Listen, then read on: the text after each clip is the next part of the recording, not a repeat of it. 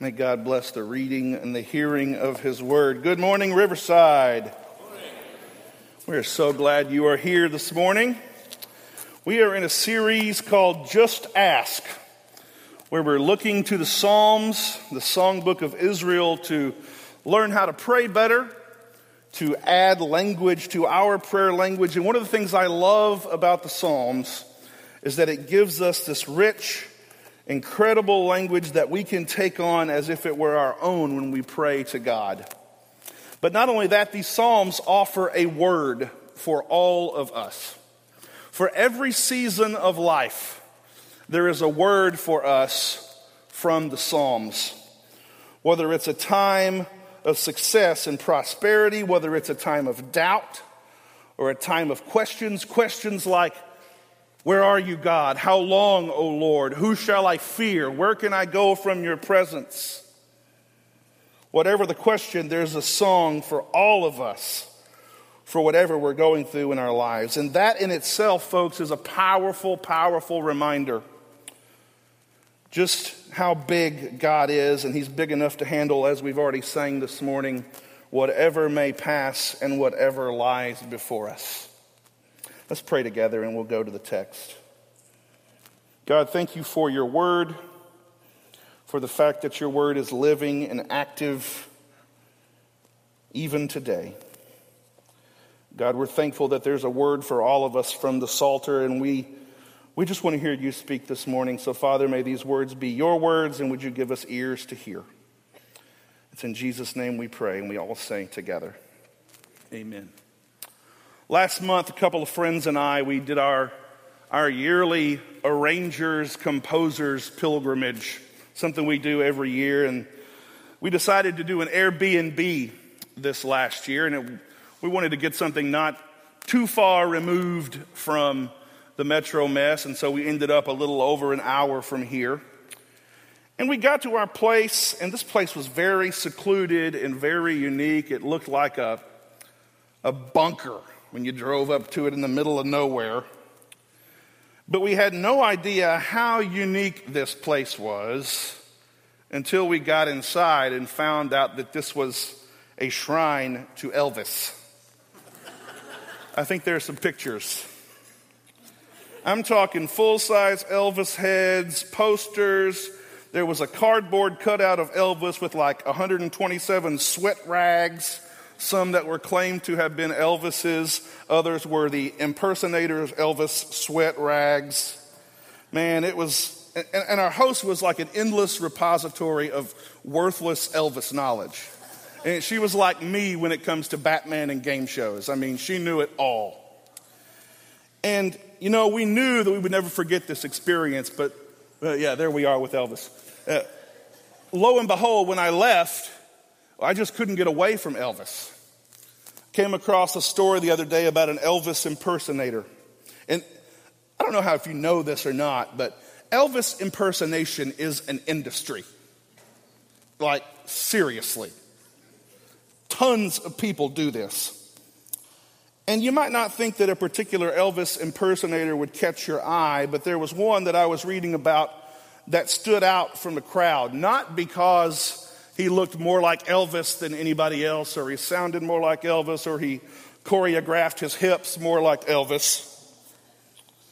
He believed that Elvis spoke to him.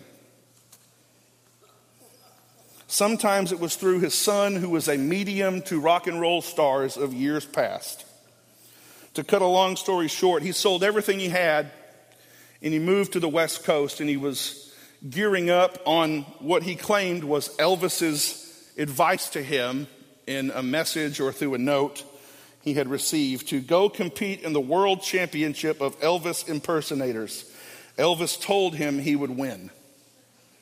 Well, he didn't get past the preliminary round.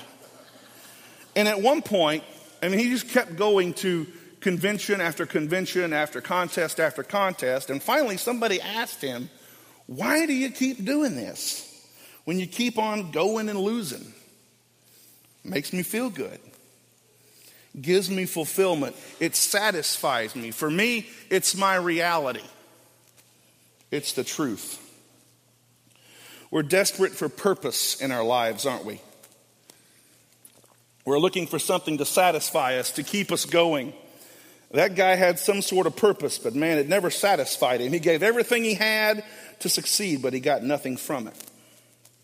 We face similar choices, don't we? We all want purpose and satisfaction in life. And today, we're going to come to a psalm that will continue to reveal what true satisfaction is as we look at it today. This is one of those psalms that's kind of a mashup. It opens, as you heard read a minute ago, sounding like this could be a lament. That's a language we need to cultivate more, folks, because we don't speak the language of lament very well. We would prefer for it to be sunshine and daffodils, but the reality is that's not always the case. He opens, but it doesn't stay in lament mode, and we'll see in a minute just what he does. And this was a psalm that was important to the early church. Psalm 63 was a psalm that was used at the beginning of worship to signify the beginning of the morning song, and it was used for lots and lots of years to begin the mood of morning song. David begins this prayer for help. A person who comes to the sanctuary from a dangerous world. And if you look in your Bible or on your device, there's a little superscription that says he was in the desert. Maybe he was there because he was running away from King Saul. Maybe there was something else going on. Maybe there was somebody trying to hunt him or kill him. Whatever it was, he was fleeing from something. And in the midst of it, he prays. And put yourself in David's shoes for a minute. God's promised that you're going to be king. You're on the run. You're in a desert with an angry king, perhaps, and his army looking for you. What do you think your prayer would be? God, I'm thirsty. I'm hungry. I'm being chased. Give me food, water, protection. Satisfy my needs, God. I think I would be tempted to pray that. But David doesn't pray that way, does he? I want to do a little work with the English language this morning. Mostly I just want to look at two words. I want to look at hungry and thirsty. How do we use these words every day? Oh, I'm starving. I'm parched. Are we really parched? Are we really starving? Sometimes it takes a picture, a stark image, a startling picture of a third world country where they can't get clean water, or to see an emaciated child who hasn't had food in weeks for us to think, yeah, I really don't know what hunger is. We have to consume our 2.5 liters of water every day. We're beginning to understand that there's a large portion of our world that doesn't have water. That's a problem. And maybe there's something for us to be doing about that, and this psalm might speak to that. But I want us to look at hungry and thirsty in a little different light, in the light of God's presence. So Psalm 63, as we've already read, verses 1 and 2. You, God, are my God. Earnestly I seek you. I thirst for you. My whole being longs for you in a dry and parched land where there is no water. I've seen you in the sanctuary and beheld your power and your glory. Conjures up quite an image for us. He's exhausted, he's tired, he's thirsty. God, you are my God. I seek you. That word seek is the word that means like the night searching for the morning to come. My whole being longs for you. He doesn't say, God, you're my God. Earnestly I seek safety. My body longs for water and food. No, he doesn't do that, does he? More than any of those things, David wants God. He is desperate for God. He knows God. We know this clearly from the way he begins the prayer, and because we know the whole David story, he's the man after God's own heart, right? But he's still desperate for him. And David knows that God is seeking after him as well. David knew his body had a physical need. He knew he was in a dry and weary land without water, like he says in verse 1. But he didn't stop with his needs. His needs pointed him back to God. He knew that without God, not even food or water would satisfy him. He could have water and food, but he wants something better. He wants to be satisfied. He knew God could only do that. What happens when you become dehydrated? Doug and I played golf last summer on the hottest day of the year. That was smart. We consumed like 26 bottles of water between the two of us, and we were still thirsty. We get faint. We get weary. The psalmist is lonely. The only solution in this case is for David to behold God. Not just him, but the land he's in is thirsty. He's parched.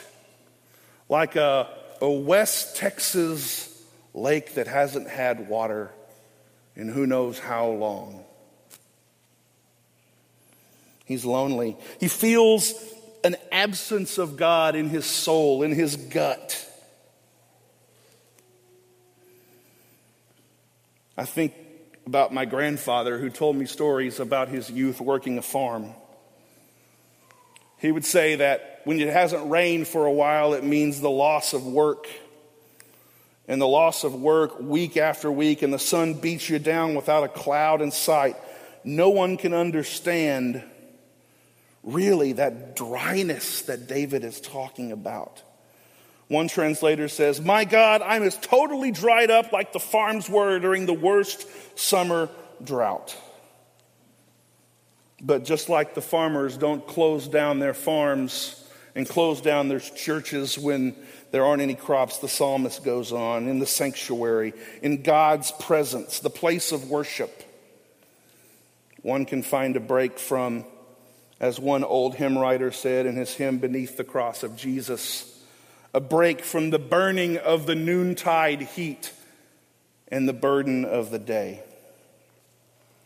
David, this man after God's own heart, his physical thirst was just as deep as his spiritual thirst. His physical thirst was just like his deep desire for God. You ever notice how God tends to speak to people's souls when they're in the wilderness? Moses, John the Baptist, Elijah, Jesus in the wilderness for 40 days. There's something about the wilderness, the desert, that seems to strip us of our defenses and reveal us vulnerable before God. Verse 3. Because your love, and that word love is a loaded word. It's not just love, it's steadfast love, perpetual love, unfailing love. Because your love is better than life, my lips will glorify you. I will praise you as long as I live, and in your name I will lift up my hands. I will be fully satisfied as with the richest of foods. With singing lips, my mouth will praise you. What a confession. Your steadfast love is better than life. The psalmist seems to say that God's faithfulness is more valuable to him than his own existence. This characteristic of God, this chesed, is that Hebrew word that's so different than other words for love. It's that characteristic of God that moves David to call him my God. It's God's unfailing love in which the Psalms put their trust and hope for salvation of our lives. And just for a moment, this trust becomes, just for a moment, this pure adoration that leaves oneself behind as any participant in the reason for adoration. David remembers, as the Psalms call us to do. He remembers the past experiences and remember where his thirst has been quenched in the past. It's been in the sanctuary, the holy place, the temple, in the presence of God in worship, where David has seen the power and the glory, where God has revealed himself to David so that he was quenched, his thirst He talked about thirst back in verse 1, and now he talks about hunger. What's the result of his hunger and thirst now? His soul is satisfied. His self, his soul, his whole being, his inner life is fully fed with the richest of foods. I love how Eugene Peterson translated because it resonates with me, and maybe you can amen me here.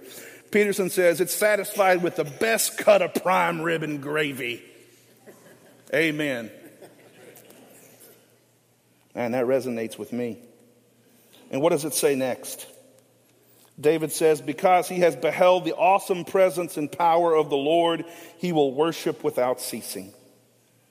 David's worship centers on this unfailing love of God, which is a greater good than life itself. This love, this loving kindness, this grace is what moves David to worship. And the text goes on to say that as he lives, he will continue to worship with the fruit of his lips. He'll keep on singing. He'll sing, the text literally says, with lips of glad God songs. He will sing. And he'll keep his hands lifted in worship, expecting God to return them filled with blessing. Not all of us are wired, though, like David in a musical way, are we? When our natural response is to sing. For some of us, music isn't our go-to outlet. We even hear some who go as far to say, I can't sing. My voice isn't pretty. I'm intimidated. No one's singing around me. Why should I?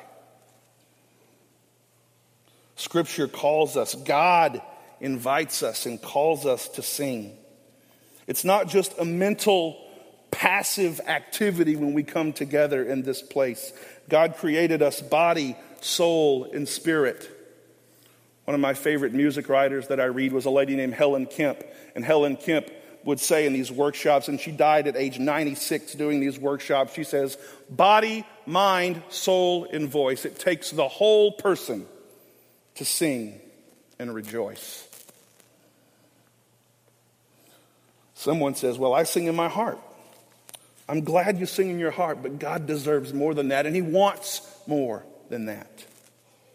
He doesn't need it, but he wants the fruit of our lips. Times have changed, haven't they? We could go around the room and talk about how we were raised in houses that sang. We are less and less a singing culture and more a listening culture. In an American Idol world, we have become judges of everyone's performance. We move from being singers to listeners, and finally we move from being participants to consumers and self-appointed critics. And that makes us suffer when we sing. Instead of praise and song being understood as this sacrificial gift we are blessed to offer God with, it becomes this human performance that's subject to critical analysis. What'd you think of the singing this morning?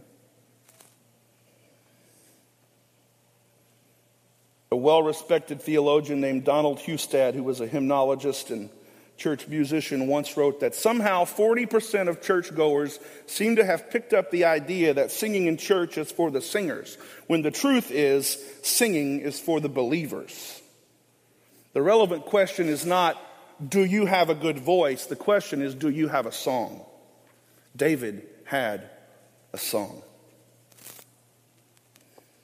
And because it was his most natural response to God's unfailing love, he sang.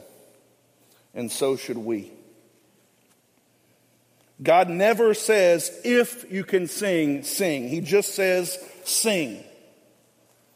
People are always tagging me in these articles and videos on Facebook. And there was one, I should have saved it, but I didn't. But it was a 3-year-old girl. And she said, I love you, Lord, and I lift my noise. That's pretty profound. God wants all of us to lift our noise. And we don't do ourselves any favors in what we call rooms like this sometimes. We call it an auditorium. And what does that room imply? a place where someone comes to observe or listen. Your leaders want this church to not be a place where you come and observe worship. We want you, as a disciple of Jesus Christ, to be a participant. And that takes effort, because it's easy to come through the doors of this place week after week and shift into autopilot because we've done so for however many years, and so it becomes old hat. And David reminds us, the man after God's own heart reminds us that beholding the glory and power of God in the sanctuary in the light of his presence should always move us to a worshipful response. You've got to engage heart, soul, mind, strength. He says you got to lift your hands.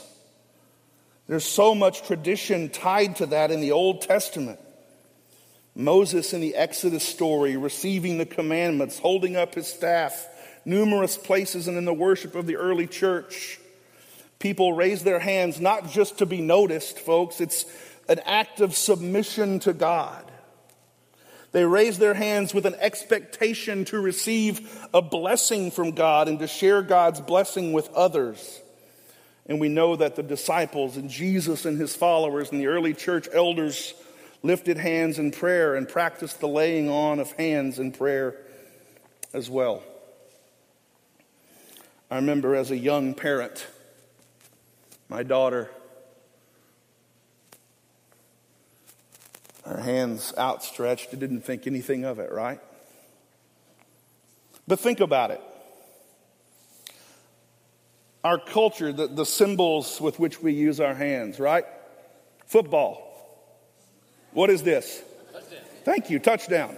You don't have to be a certified referee to know that this is a touchdown sign. Right? You're trying to flag somebody down on the side of the road, your car's broke down. What are you doing? Hey, I need some help over here. Thank you. Callie, help me out. You're at a sports game. Woohoo! No, you're into it, right?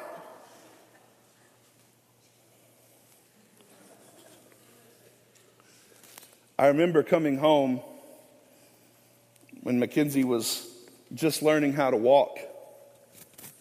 And I remember walking in the door, and Mackenzie, parents, you remember this with your own kids, right?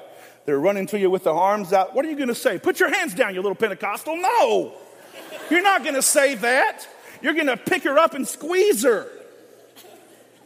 She's surrendering herself to me to be picked up. That's what we do to God when we put our hands out in worship like David talks about here. David knows God is the only one who can fill and satisfy. I'm going to put my hands out and trusting in him that he is going to pick me up. Nobody's going to judge you for your level of expressiveness. But maybe we need to raise our hands a little bit. Verse 6.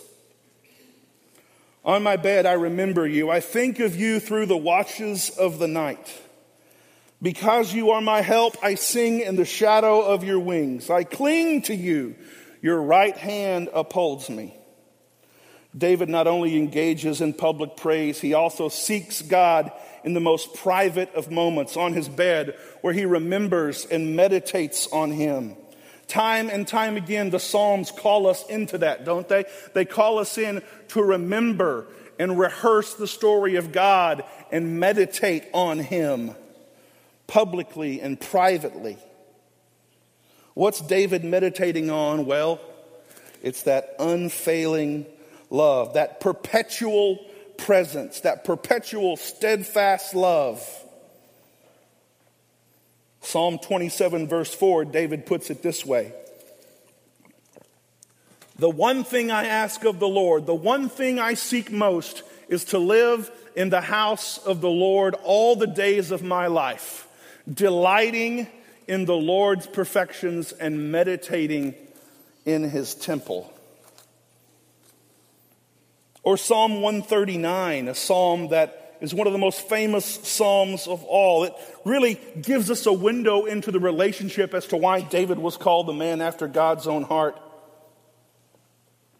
Psalm 139, verses 1 through 4. "O Lord, you have examined my heart." We read this at communion. "And you know everything about me.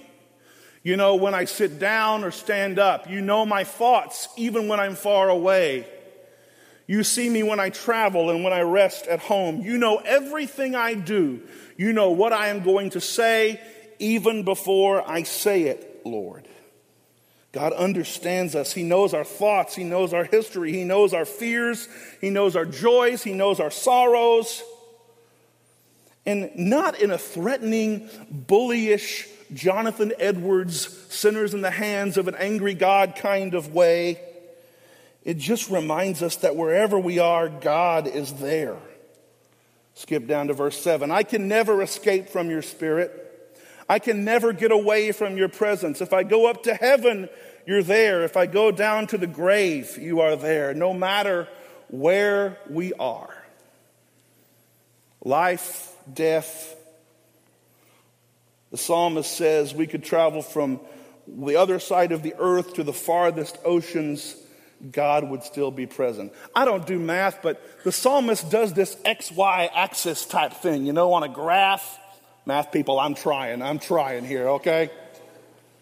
But he does it here in Psalm 139. He kind of does the vertical thing. If I go up to the heavens, you're there. If I go down to the depths, the place of the dead is the word he uses there. You're there. I love the way Psalm 103 says it. From the place where the sun rises to the place where it sets is the Lord's love. And even goes further in Psalm 103, David says, "As far as the east is from the west, so far has the Lord removed our transgressions from us." It can be frightening to realize we can't ever get away from God. David even talks about that further in Psalm 139. But God is always near us, and God is always pursuing us, wanting to help us. And that's the basis for David's meditation. He's been protected under God's wings, and he's going to rejoice. Again, he resorts to worship, to sing underneath the protection of God. And through worship, he stays close to God's heart, God's being. And he stays close to the Lord, and the Lord upholds him with his right hand, that image of authority and power. Zephaniah chapter 3:17 talks about God's presence a different way. He says, "Sing, Israel, shout aloud. The Lord our God is with you. He is a mighty warrior, strong to save. He will take great delight in you. He will comfort you with his love. He will rejoice over you with singing." He returns the favor. We sing to him, and he desires to sing over us. Verse 8. I love this translation. "My whole person has stuck to you." King David rehearses the God story in his own life and his desire to keep turning to God, using this image of sticking to him, adhering to him. Verse 9. "Those who seek my life will be destroyed. They will go down to the depths of the earth." That same place we talked about a moment ago in Psalm 139, that place of the dead. "They will be given over to the sword and will become food for jackals, but the king will rejoice in God. All who swear by God will glory in him, while the mouths of liars will be silenced." Well, we do get the picture in these closing verses that there is some kind of battle going on. Maybe he's troubled by foes. Maybe enemies are pressing on him hard. There's a physical battle. There's a spiritual battle. But in the light of God's presence, whatever that threat is, it seems minor compared to this worship that David is experiencing. His worship almost seems to him so assured of deliverance that he practically dismisses that danger in the way that psalm ends. His text, Psalm 63, you've sung it all your lives, right? "Oh God, you are my God." Sing it with me. and I will ever praise you. O God, you are my God, and I will ever praise you. I will seek you in the morning, and I will learn to walk in your ways, and step by step you'll lead me, and I will follow you all of my days. What an incredible openness to God this psalm shows us. When we read it through eyes and ears that know Jesus' story and Jesus' teachings, when we see it through the call of Jesus on our lives to live the life of discipleship that denies ourselves and bears our cross, we see this picture of a relationship with God that he so desires from us. David shows us this sequence of worship and enjoying the presence of God, and then he meditates, and then he goes into battle, armed with the presence of God.